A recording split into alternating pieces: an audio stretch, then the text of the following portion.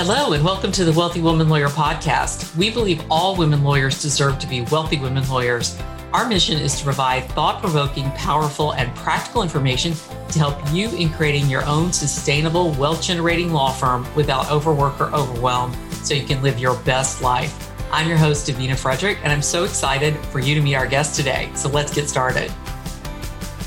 Victoria Collier, certified elder law attorney and certified exit planning advisor, successfully built her own law firm directly out of law school to over $1.5 million before she sold it in 2020 for 6 times her net revenue. While practicing, she coached lawyers on how to add value to their estate and elder law firms by adding veterans planning benefits. Now Victoria guides lawyers on how to build assets within their firms so they can sell it for real value when they're ready to do so, when they're ready to do something else and live a different dream. Her coaching company is Victory Walk Coaching. So we're super happy to have Victoria here today. I've got lots of questions. I know you guys are going to have them too. So let's dive in. Thanks for being on the Wealthy Woman Lawyer podcast, Victoria. Welcome. Well, thank you, Davina. It's great to be here. This is a topic that not a lot of people talk about. Exactly. It's one we haven't yet covered on our show, and or certainly not in any detail. So I was super excited. I actually connected with you on social media, on Facebook, I think it was, and you mentioned something about selling your practice. And I was like, oh, yes, we have to get you on here to talk about that because it's a question that comes up for a lot of my women law firm owner clients. The importance of how do we build a business that we can actually sell, and not all businesses that are built are easily sold. So I want to get into that. There's a lot of questions I have, but before we do, I think it's really important that we talk about your journey as an attorney. So how did you start out? Were you somebody when you were a little kid, you knew immediately you wanted to be a lawyer? Or did that, you were 9 and watching Matlock or whatever, or was it something where, along the way, it just seemed like the right thing to do at a certain point? I wish it were that clear when I was 9, but no. Wasn't for me either. I moved out of my parents' house when I was 17 and still in high school. And so it took me a minute to get legs under me. And to do so, I actually, at the age of 19, went in the Air Force so I could afford to go to college.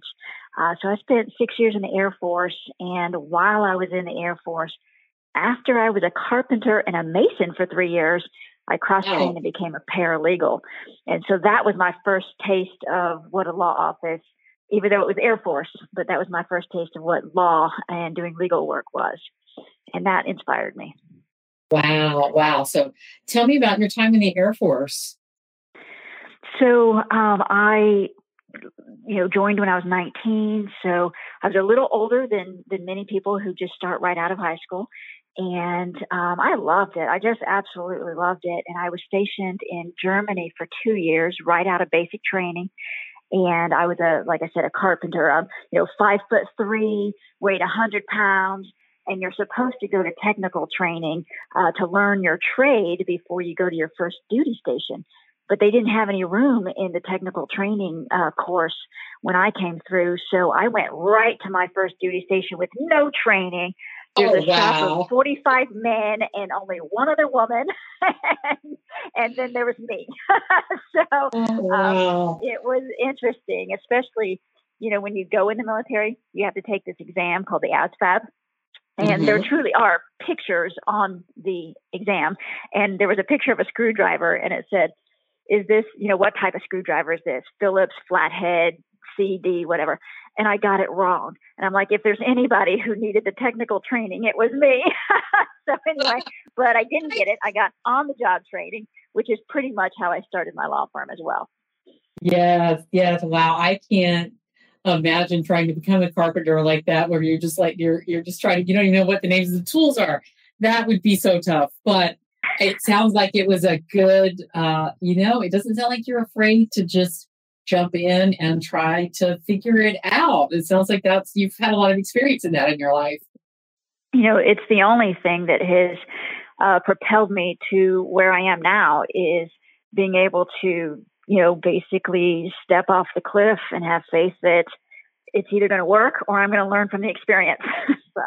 Yeah, I think that is a key characteristic of that differentiates successful entrepreneurs, business owners from those who are less successful. And that's their sort of ability to feel the fear and do it anyway, Mm-hmm. and Yeah. just learn it as you go. And the confidence, that the trust in yourself to be able to figure it out. Did you find that to be the case?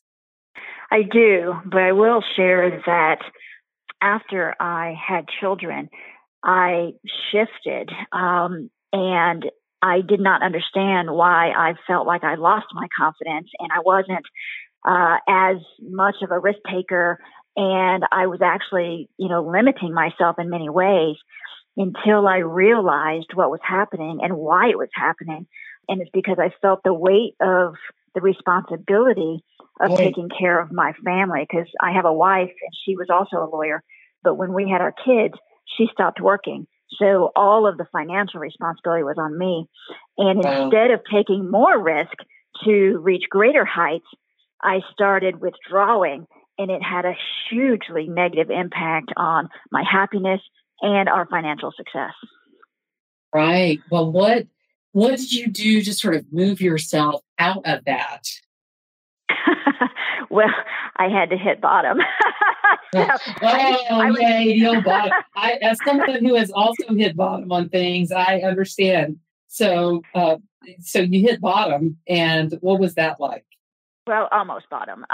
So I was doing things to sabotage my relationship. I was doing things to sabotage my law firm and my financial success. And so what I ended up, when I say I hit bottom, what happened was we had specifically built a house that was beautiful in the neighborhood we wanted to be in, where we were going to raise our kids. And after living there 7 years, when I went through this spiral, I had accumulated so much debt. We went on a vacation. I came back and I told my wife without any discussion, we're going to lose it all if we don't move. And she had no say in it, and so. That was a hard conversation. It was a hard 2 years thereafter. Yeah. Until I could, really get my head on straight and get the ship going back in the right direction. So. Right. And so you learn that sometimes you have to take a step back to move forward. And I'm sure that was a very humbling experience. Oh, absolutely. And while it's, not pleasant while you're going through it, it has made all the difference in the breakthroughs I've been able to make after that. The breakthroughs that I can share with clients so they can make breakthroughs. And so I cherish the experience, but would not want to go through it again. Yeah, you were not cherishing it in the moment. I certainly understand, as someone who's been down that path. It's not fun when you look around and you're like, oh my gosh, what we're doing is not working, and we're going to have to make big changes. So tell me what changes you made to get yourself back on the path. Now, were you an attorney at that time, or were you in a different position at that time, and then you went to law school, or what point in your career did this occur? I actually was an attorney at this time. I still owned my own law firm. I was in that 5-year period where I was grossing quite nicely. But as I said, I was taking some behaviors to sabotage things. So when I realized that I just wasn't being me anymore. So first of all, I used coaching to help me get the right mindset. But secondarily, I realized that I wasn't being me, and I am that risk taker. I am the person who, takes on the responsibility willingly, it's not imposed on me kind of thing. And so I stopped being, victim to my circumstance. And I said, let's step into what our strengths are, what our gifts are, and why I'm here. And so, but it was also during that time that I realized for me, I had taken my law firm to great heights. I had built it up. I had a great team, and I was, building a business, not just a law firm, but it was also when I realized this is no longer serving my passion. It's no Mhm. longer, even though I still loved my clients and I still loved our purpose, because it still fits in my personal mission, as does what I'm currently doing. But it wasn't going to get me where I wanted to go from a personal standpoint and to show my kids who all I am and can be. And I made Mm. that decision during that period of time that I need to sell this law firm so that I can step more into who I am and do the things that I'm put on this earth to do. Right, right. I love that. I so relate to what you're saying because for me, that was I made a decision to leave my law firm and pursue other things, and which led me to what I do now, and I've been doing for 8 years. So I totally understand that being in that situation where you're just realizing life is bigger, and we can take a lot of different choices. And I think sometimes with attorneys, we get so kind of locked into our identity as attorneys. We feel like, well, I'm a lawyer. I invested all this to become a lawyer, and I need to stay a lawyer, right? It's like a life sentence. I think Right, people have in their exactly. mind that it is, right? And then you're like, what would it be like? I mean, it takes a while just to wrap your mind around the idea of what would it be like for me to do something different. Did you have that experience? No. And the reason is because there are so many things that I am interested in and that my life mission and my life purpose feeds. But I do know that, so many people, because they were at the age of 9 when they knew what they wanted to do, they haven't been able to explore or dream or be creative or bring that childlike energy back into what would I do if I wasn't a lawyer, because they've wrapped their entire identity around it. And that's part of the challenge of, being miserable in your law firm. And, when the whole message out there is build, build, build, grow, grow, grow, and you'll be happy, happy, happy, so it doesn't resonate. And then for some people, it just makes them withdraw more. They don't feel like they're part of the community anymore, and they don't feel like they can leave their law firm. And like you said, they feel trapped, Right, right. like a life That sentence. you know. there's definitely life after law. That is absolute truth. You and I both are proof of that. Before we go down that journey, though, to where you are now, I really want to talk about your law firm and growing your law firm. Mhm. How long from the time you started your firm till you sold it? How much time are we talking about here? Yes. So it was 19 years. I started my own practice directly out of law school in 2002, and I sold it in 2020. Right. So you had that experience as a paralegal, so that how having that experience as a paralegal probably made it an easier transition for you to start your own firm right out of law school, I would imagine, because you had that experience and then you had gone to law school, so you had a really good idea of kind of how being a lawyer actually worked, right? But what was it Certainly, like for you to be a business owner? yeah. Well, certainly, being a paralegal gives you a false sense of bravado that you think you know what you're doing. uh, Oh, I felt that way when I went to law school. I'm like, oh, this is easy. I know the terms. So it was easy for about 6 weeks. And then, then they throw the yeah. analysis at you. And then you get the reality, yeah, exactly, the reality check. So as far as being a business owner, it came in phases. They don't, as you know, they do not teach you that in law school. And I didn't even know I was necessarily an entrepreneur until I read Rich Dad Poor Dad in about 2004. So a couple years after owning my law firm. And then I was, definitely on the entrepreneur path. And I started, with coaches back then. So I've always had business coaches and mentors. And then later in my business, I had mindset coaches. And so I would say it was through having a business coach. My business coach for 19 years was Bill Hammond, and he passed away last year. But so that was instrumental with getting the mindset for this is a business. This is not a law firm. In fact, Bill Hammond said, we're in the marketing business, and we provide legal services. And I would go one Mm, step further and say, we are CEOs of a business that provides services. So, right. Well, tell me about so you started right out of law school, and how long did it take you before you started adding to your team, growing your team, and really hiring other staff and lawyers? so I think that's the biggest mistake that people make, is not hiring team soon enough.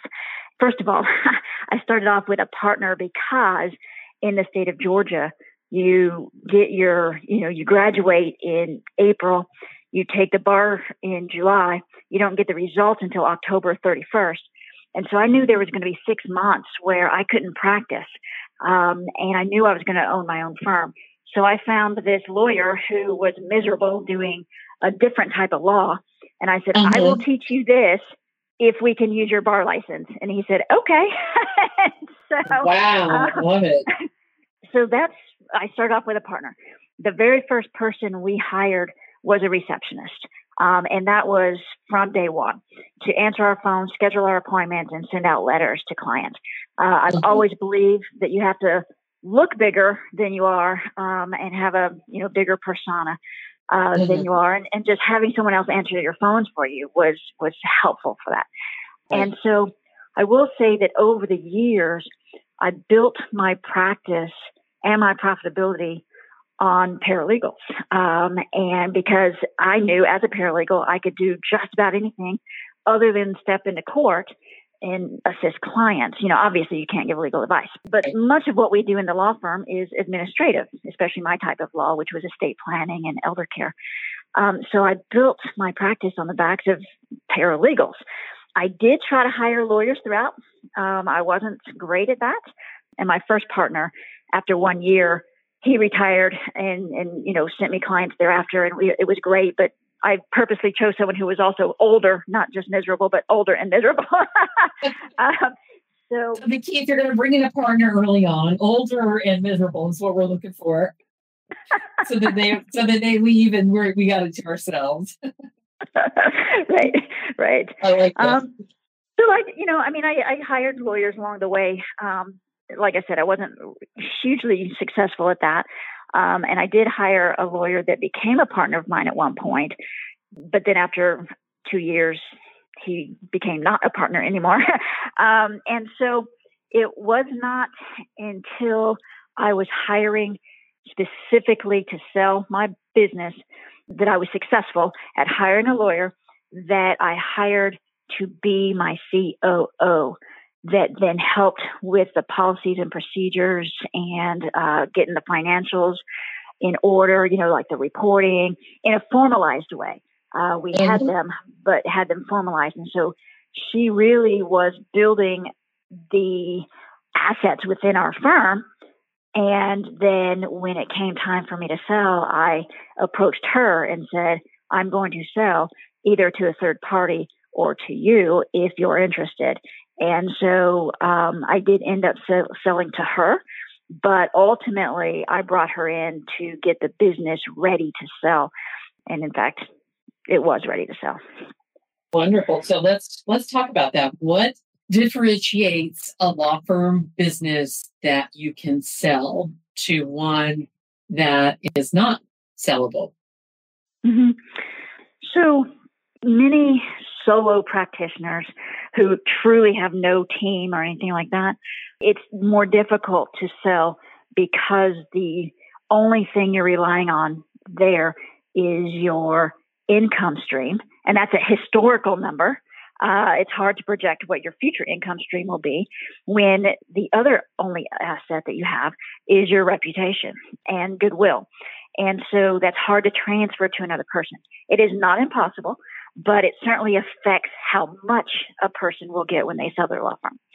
So other types of assets that are helpful that we can build, and it doesn't take that long to build when someone's, ready and willing and not averse to action, is creating policies and procedures, creating at least a basic level of team so that the production is not so required of the lawyer, of the owner.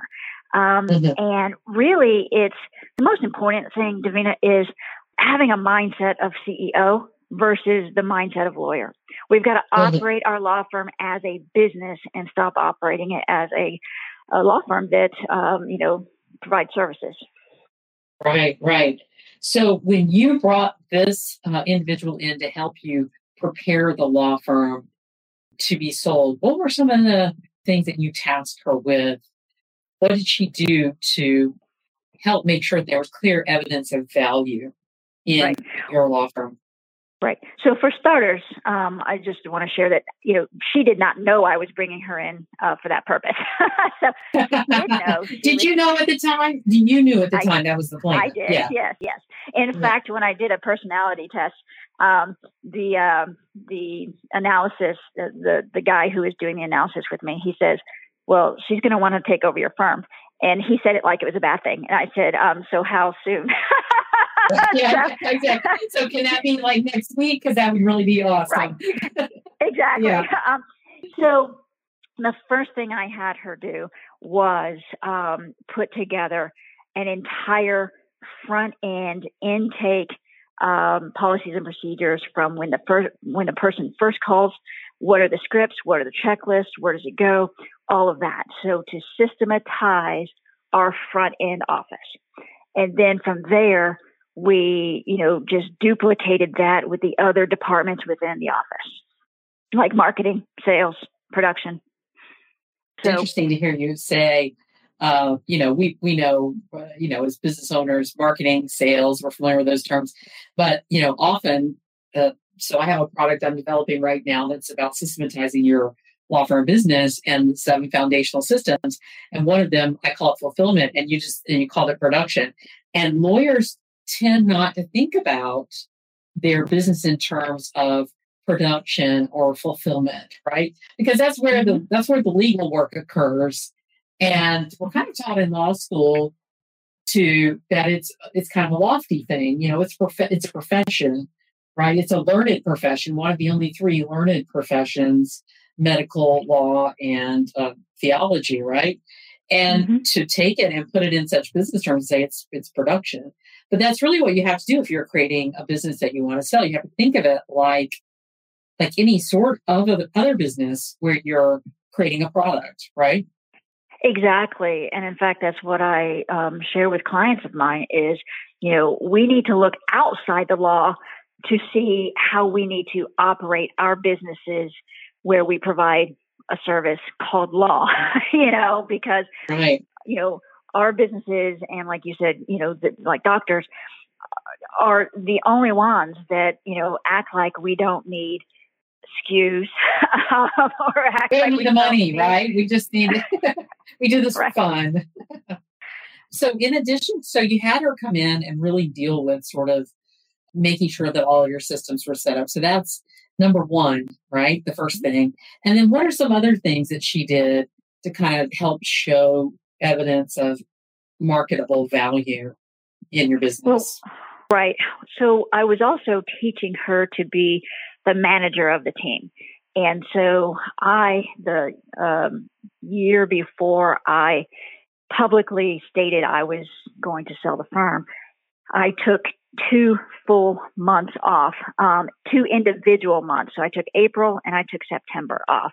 And to see, number one, do I have a business or do I have a practice? And the first 30 days I took off, it was horrible. It was a disaster in all the right ways. And then by September, I took 30 days off. And you wouldn't even know that I was gone or that I was ever there. It had no impact on the firm whatsoever. So the second thing that I did was have her step into the management of the team and supervision of production and start, meeting with clients or, we also had non-attorney sales team as well. So really just running the office so that I, as the owner, could step out. Because a buyer in the perfect world is buying an asset that produces passive income and doesn't have to step in and be the lawyer, doesn't have to step in and be the sales team, doesn't have to step in and draft the first document. That, in the ultimate perfect world, would be what a new owner is buying, an asset that provides passive income. Now, some buyers still want to be that lawyer. And so there's still an opportunity for firms that aren't set up like that to still sell their firms, because more lawyers want to be lawyers than they know how to be business owners, and they're willing to buy someone's list. They're willing to buy someone's processes, willing to buy someone's team. You know what I'm saying? Right. So intake procedures, then really replacing yourself is what we're talking about. You the first time you stepped out, you were not irreplaceable at that point because you were so involved in the day-to-day still. And then the second time you stepped out, by that time you had made yourself replaceable. And that can be a hard thing for a lot of people to wrap their mind around, that, gosh, I don't know if I want to make myself replaceable in my business. Now, we know you were very motivated to sell by this time, and so you were very willing to do that. But I can imagine that a lot of attorneys might struggle with that concept. But it's so critical. It is, and ego gets in the way of a lot of things that create situations where we don't succeed. So you've got ego going on, and you also have imposter syndrome going on, where if someone else comes in and, can take over what I'm doing, or they see that maybe I'm not as good as what it appears on the outside, because when you are delegating or you are allowing someone else to get close enough to do your job for you, then they might see that you're not as good as you project out there. You know what I'm saying? Right. A lot of insecurities come up, and then ego gets in the way. So for you, that wasn't an issue. You weren't worried about somebody coming in and seeing kind of like the chaos and the mess behind the scenes that, because when you brought somebody in, you didn't have all these, you probably had some systems, right? But maybe they weren't, like you said, as up to par as you would like them to be for you to be able to sell. And how did that feel I imagine it's a vulnerable sort of feeling to have somebody come in and see what's really going on. Yeah, I'll get you real vulnerable. I'll show you some real vulnerability. So in April, when I was gone, she had just started. She was there for her first week, and I was gone, and we couldn't make payroll. And she was, she didn't know what to do. And so, yeah, real vulnerable. So I had to come back, from that vacation and basically say, this isn't ever going to happen again. This is what we're going to do to change this. But now you've seen the mess. Are you going to run away, or are you going to stay? And so it was also a wonderful time to test character and things like that. However, no, I wasn't afraid, because we all have messes. And the only way we can get out of messes is often asking for help. And my help was hiring someone to clear it up for me. Right. I love that. I love that you shared that story, because I think it'll really resonate with so many people and help so many people kind of, like you said, get over that ego part and realize that, people, when we're inviting people in like that, they're not there to judge us. They're there to help us become better, right? And get and achieve our goals. You had a very clear goal in mind. So we talked about intake procedures and teaching others to manage.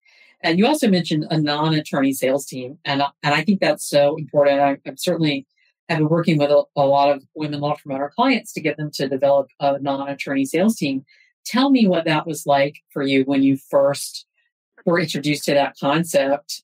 And because, when we first start out, we're doing all the consultations and we're thinking, how can somebody else, people are going to want to meet with a lawyer. How can they sign up for, legal services without being a lawyer? What was that like for you, that journey? I welcomed it from the beginning. And I think the challenge was finding where in the firm or what services in the firm lend itself best to have a non-attorney salesperson. What requires legal advice and what does not require legal advice for someone to hire the firm.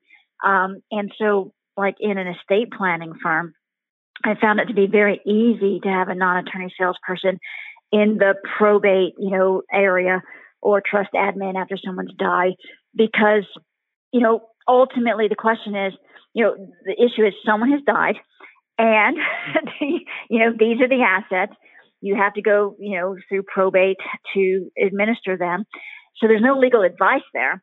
It's, do you want our firm or not? And so it's teaching the sales conversation. And there's also urgency because there's actually, a death, and action needs to be taken if someone's going to access those funds. And so there's not a whole lot of thinking or decision making on the behalf of a client versus, do you want this firm or not? Because this is the process no matter who you go through. Versus estate planning, where there might be options, a will or a trust or this or that. I found that more challenging to teach a non-attorney salesperson, as successful. However, where attorneys fall short and where the ego gets in again is that we feel like we have to actually describe all the stuff that's in a will and in a trust and why one's better than the other. And in fact, that just confuses clients. And that's where a non-attorney salesperson can be so beautifully helpful to a law firm, is that they are connecting with the client. They are talking about pain and solutions. They're talking about future, what it looks like if you have the solution, but they're not getting into the weeds of what that is. And so I embraced that thought.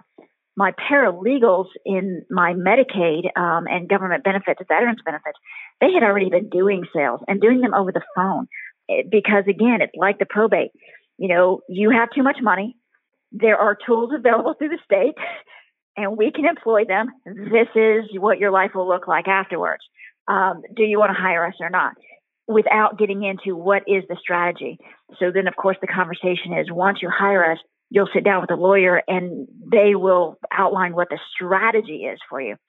But with everything, Davina, it's setting up the expectations for the client beforehand. And I think that's where the lawyers have a hard time, is they're like, but the clients expect to see the lawyer. No, you expect the client to see the lawyer. That's very powerful. That's a very powerful statement. Yeah. So there's a lot of mind shift, that has to happen with the lawyer, that, we're trained, that, we're the ones they're coming to see. We're trained that, all of our education and training is what's so important.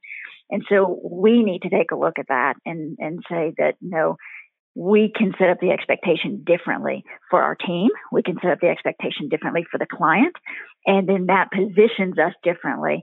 And that's actually an asset to your firm versus being just like every other firm. Right. And I love that we can set the expectations. That's such a powerful, life-changing thing when you realize that you get to choose. You get to choose, and you can set those clear expectations. And if you're not setting clear expectations at the beginning around what you want for your clients and the experience you want them to have, they're going to fill in the gaps, right? And it's probably not going to make you happy. It's not going to make you happy. You're not going to like their approach, right? So it's so important to make that shift, especially if you're trying to build a saleable asset. So next up, for what you needed to have a sellable asset, you mentioned earlier your finances and getting those proper documentation in order. Can you talk about that a little bit more? Yeah, absolutely. Absolutely. So, everyone focuses on income. We also need to look at expenses and, are there expenses that are necessary that the new owner is going to have? And then there's what's coming through the firm that's maybe owner specific and not firm specific. And are things out of whack or in whack? Like, am I spending, 30% of my revenue on marketing, and am I getting my ROI? Most people don't know anything about their numbers at all. And so having, good P&Ls, good balance sheet, understanding them, but more than that, it's knowing the numbers of what are your leads, what's your, consultations, what's your conversion rate, what's your average case value, and how many of these do we need to get these numbers? And that is foundational, because when a buyer is looking, they're going to say, okay, how many clients do you have per year? And what's your average case value? And, are you charging enough or are you charging too much? So that's where having formalized reporting on your numbers is a benefit when you're selling, because the owner can see that you know your business. Right, right. And they can see whether there's true value or not, because, people have different goals when they have a law firm business. Some people want a lifestyle business. They're not really looking for, like we discussed, a big high revenue and a team and all that. Mm-hmm. They're looking for something that is a lifestyle business. And so they're probably taking a lot of that cash out of it, for themselves, because they're it, right? And that's one thing. And you take that cash and you can invest it and do other things. And then there are other people who are growing an asset, a business that's going to be a wealth generating machine for them down the line in the future, once all these kind of pieces and parts are in place. And then eventually they'll have something that they can sell. So there's different approaches, and there's nothing wrong. I mean, people can choose whatever it is that they want to do. But for those who are looking to sell it, I think this is some great information that you're giving us on how we show the value. Because one of the things, I think I've sold a business before, it was not a law firm business. And one of the things that impacts the value is also marketability of the business. Like, who is anybody out there looking to buy? I mean, do we have people that we've targeted to buy it? In your case, you actually did. You had somebody, you brought in somebody, and kind of with that intention in mind. Did you have another idea around that, or was that? Well, absolutely. In fact, one of my clients right now, who is also an estate planning attorney, and she contacted me early in the year, early 2020, and said, hey, I'm looking to retire. Would you like to buy my business? And I said, well, I'm under a non-compete, so no, but, I help other people do this. And so she fortunately had a business, and she hired me to help her sell it. And literally in 2 months, I had handpicked, several opportunities. One of them said, I'm interested. And 5 months later, she contacted me in February. In April, I contacted potential buyers. In June, we were under contract, and in 7 days, we're going to sell. We're going to close. So, and that was to a third party outside the firm. So there's definitely other options than just, hoping to sell it to an associate attorney or someone you bring in. And not only was she able to sell within 5 months of us, tapping a buyer on the shoulder, but she's selling for over $200,000 more than what her prior agent told her that she should be able to expect, because she wasn't looking at the real assets. Wow, good. So let's talk about assets then. And so when you had this buyer for your client, your friend who hired you to help sell her firm, what kinds of things was the buyer expecting to see? Well, the buyer looked at, the tax returns for the past 5 years and, the P&Ls.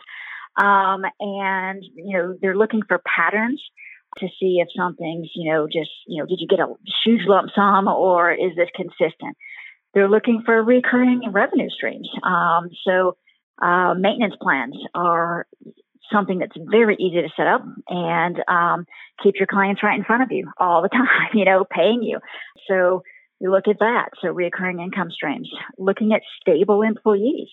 I think that's one of the areas where sole practitioners, you mentioned lifestyle business or, setting it up for wealth, legacy generation. You can do both. But what you can't do is you can't keep all the profit for yourself and expect to, number one, make a lot of money, and number two, then sell it for a lot of money.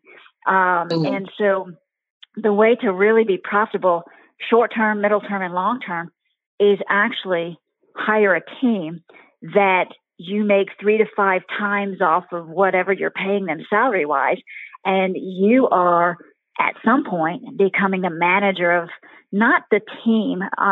There's something that I like to say is we don't manage people, we manage processes. And I think that's what holds sole practitioners back is they think that, oh, I don't want to manage people. I don't like managing people. You don't have to manage people when you have processes, you know, Right. but that's what holds people back. And so what this, buyer was looking for was, does the seller have a team that's rock solid, so that, the buyer still liked being the lawyer, but he also wanted to know he was supported in all the additional business that the other firm had because, he still has his own firm too. So he was adding to his firm and he wanted to make sure that he didn't have to come in and do a whole lot because the team was already there doing it. Right.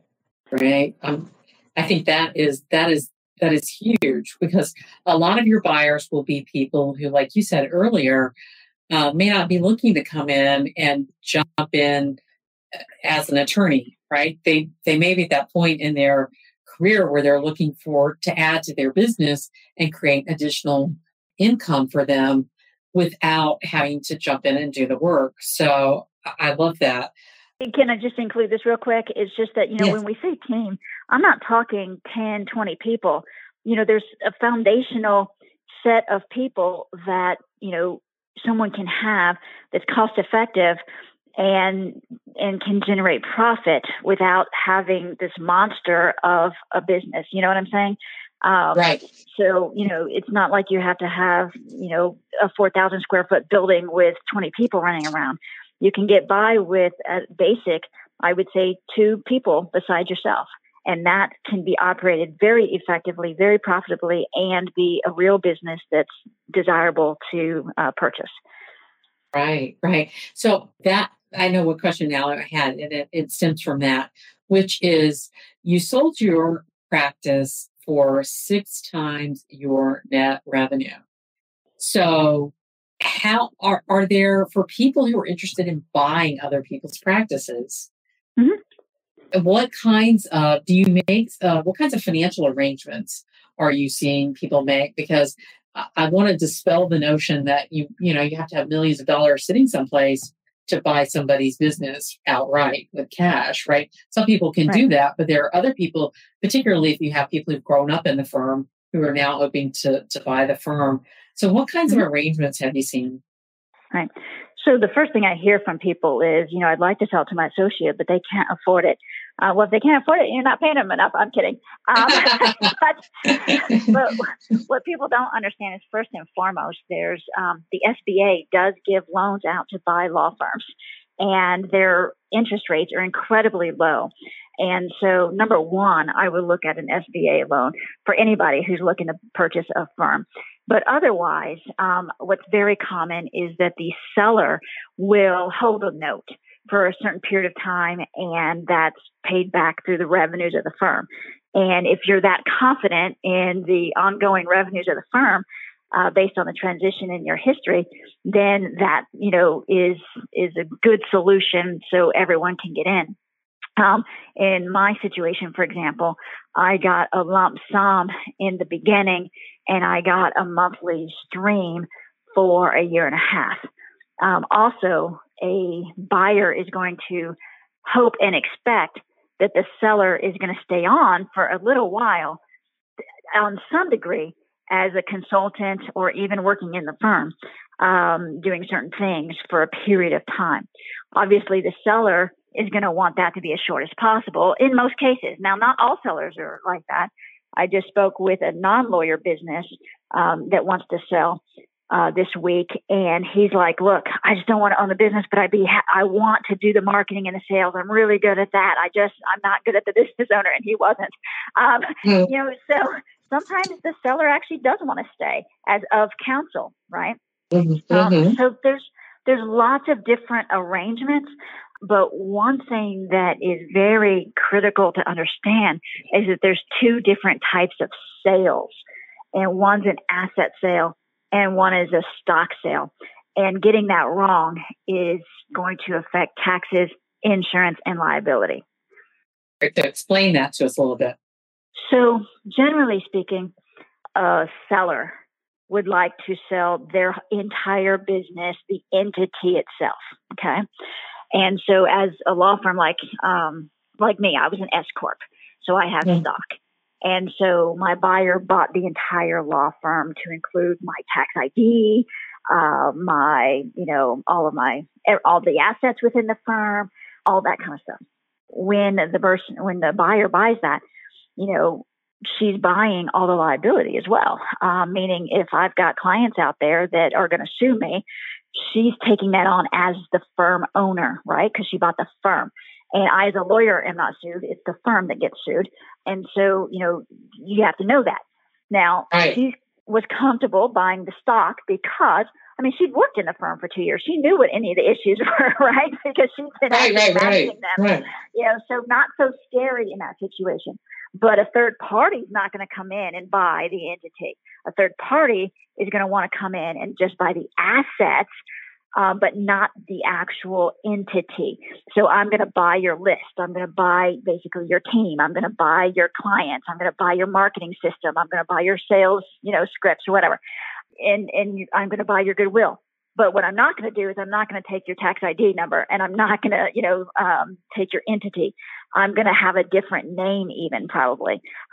So that cuts me off as a buyer from your liability that you created because maybe you were, taking cash and not putting in your register. Maybe you've got unhappy clients that just haven't surfaced yet. So a third party buyer is likely going to want an asset sale. So that'll be something like kind of the example you gave earlier where somebody maybe has their own firm already. And so they're looking to expand into maybe a different practice area. So they buy a firm and they're probably buying the assets for that because they already have an entity and they're sort of merging it into their business. Correct. Would that be a good example? Okay. Okay, good. Yes. Good. Well, that is so interesting. Is there anything, we're running short on time, but I want to make sure that we've got everything that we need to know if we are trying to get our law firm business together for sale. So looking at your systems and procedures, teaching others to manage replacing yourself, having a non-attorney sales team, really getting those financials high and tight, and exploring the different options like you say, you work with clients to help them find those buyers, and they may not just be within their firm, that they can really think outside of their own firm when they're looking for a buyer. What else do we need to make sure we add to the list that we need to be paying attention to if we're preparing to create a firm that we can sell? I would just say that first and foremost, we need to prepare to sell from the beginning, not just when we're burned out, exhausted, and ready to retire. We need to, you've probably heard that book, Built to Sell. We need to build the business as if we're selling it tomorrow because we are not guaranteed today. And, people, like I'm working with a person right now who has a spouse that has a medical condition that is requiring them to move to a different environment based on the medical condition. And so, the business has to be closed down or sold. And so that's not predictable, Right. And so, that's the number one thing is, I hear people say all the time, well, I'm not ready for that. It's like 5 to 10 years from now. Does that mean that you're not going to get, do anything until you're ready to sell? Even when we have a baby, we start preparing the room, when we know we're pregnant. We, start planning our marriages when we're like 6 years old, if we're women, right? Right. So I would say, build it to sell as if you're going to sell tomorrow, even if it's not going to be for 20, 30, 40 years, because we actually don't know what tomorrow looks like. Right. I think that's wisdom. You and I are both a little bit older, and so we know that wisdom from being on the other side of things and sort of seeing that. And while it may take a while for people to, get systems in place and stuff like that, when you are minding those financials and keeping those good books is just foundational for it. We would advise as attorneys, we advise our clients that, right? So as lawyers, we really need to be tracking and knowing and really separating those numbers out for our business right from the beginning, because I imagine when you go to sell your business, people are going to be looking at the history of your business, not just the last couple of years. They're going to be looking, and if you've been kind of running it like a sloppy ship for years, and then, by now I want to sell, so I better start, running it high and tight, then, people are going to look at that and they're going to say, yeah, I don't know, like what's really true here, right? When you imagine? Well, yes, that can happen. But, what also happens is that, for example, let's take a family law firm. A buyer is going to say, okay, well, how many contested cases do you have? How many non-contested cases do you have? How many child custody cases do you have? And if you're not keeping good records of that, then the owner at some point is going to be like, they're just nitpicking and I don't have time for this. I'm still running a business. And they may give up on the process just because they were not business oriented enough for knowing what a buyer is going to look at. Right. So you're not wanting to be there at the end, suddenly have to go, dig out into the archives. Right. If you've already got everything set up, then it becomes a much easier process at a time when you're feeling really burnt out, ready to go, or, maybe not even burnt out, just ready for a next chapter, Right. Usually when we're ready for a next chapter, we're ready to go. And so the more prepared we are, the better, for sure. Right. I had bought a farm, and man, once I was ready to start farming and everything, I couldn't get out of my farm fast enough. Wow, that's so fun. So did you buy a farm are you in Georgia? I'm in Atlanta, Georgia? Yeah. You're in Atlanta, yeah. Okay. So did you buy a farm there then in Georgia? I did, yeah. It's about 2 hours from my house, and it became legal last year to grow hemp for CBD products, and so I bought a farm specifically for that purpose, so that I could make products for senior citizens, which is still my client base, my still passion to help people live the highest quality of life possible. So that's what I was running towards. I love it. You, we need to just get some time to chat, just so that I can hear all of your stories from all the different careers that you have. I'm also a multi-career person and have so many interests, and it sounds like you're the same. You've had a lot of different careers, and very interesting. You lived a very interesting life, it sounds like. I thank you so much for being here. Tell me how we can connect, how people can connect with you on social media or any other ways, or whatever they can reach out to you if they're wanting to discuss the sale of their business. Sure. So my website is victorywalkcoaching.com.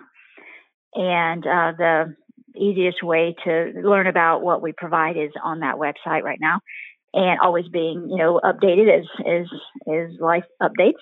And then also my email is victoriacolliercoaching.com. And I am on Facebook, as you said. That's how we met. So I will always be a lawyer. And so I'm on the lawyer Facebook groups, Boss Lady and, Lawyers on the Beach and others. So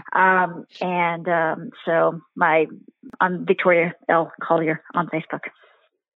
All right. Wonderful. Thanks so much for letting us know. And thanks again for being here, Victoria. I really enjoyed our conversation. Thank you. I did as well. I appreciate the opportunity. We hope you've enjoyed today's episode of the Wealthy Woman Lawyer podcast. If you have, we invite you to leave us a review on your preferred podcast platform. The more 5-star reviews we have, the more women law firm owners will be able to positively impact. Your thoughts and opinions are so important to us. If you are a woman law firm owner who wants to scale your law firm to $1 million or more in gross annual revenue and do it in a way that's sustainable and feels good to you, then we invite you to join us in the Wealthy Woman Lawyer League. The League is a community of highly intelligent, goal-oriented, and driven women law firm owners who are excited to support one another on their journeys to becoming wealthy women lawyers. We'll be sharing so much in the League in the coming year, including the exclusive $1 Million Law Firm Framework that until now I've only shared with my private one-to-one clients. For more information and to join us, go now to www.wealthywomanlawyer.com/league. That's www.wealthywomanlawyer.com/league. League is spelled LEAGUE. We look forward to seeing you soon in the League.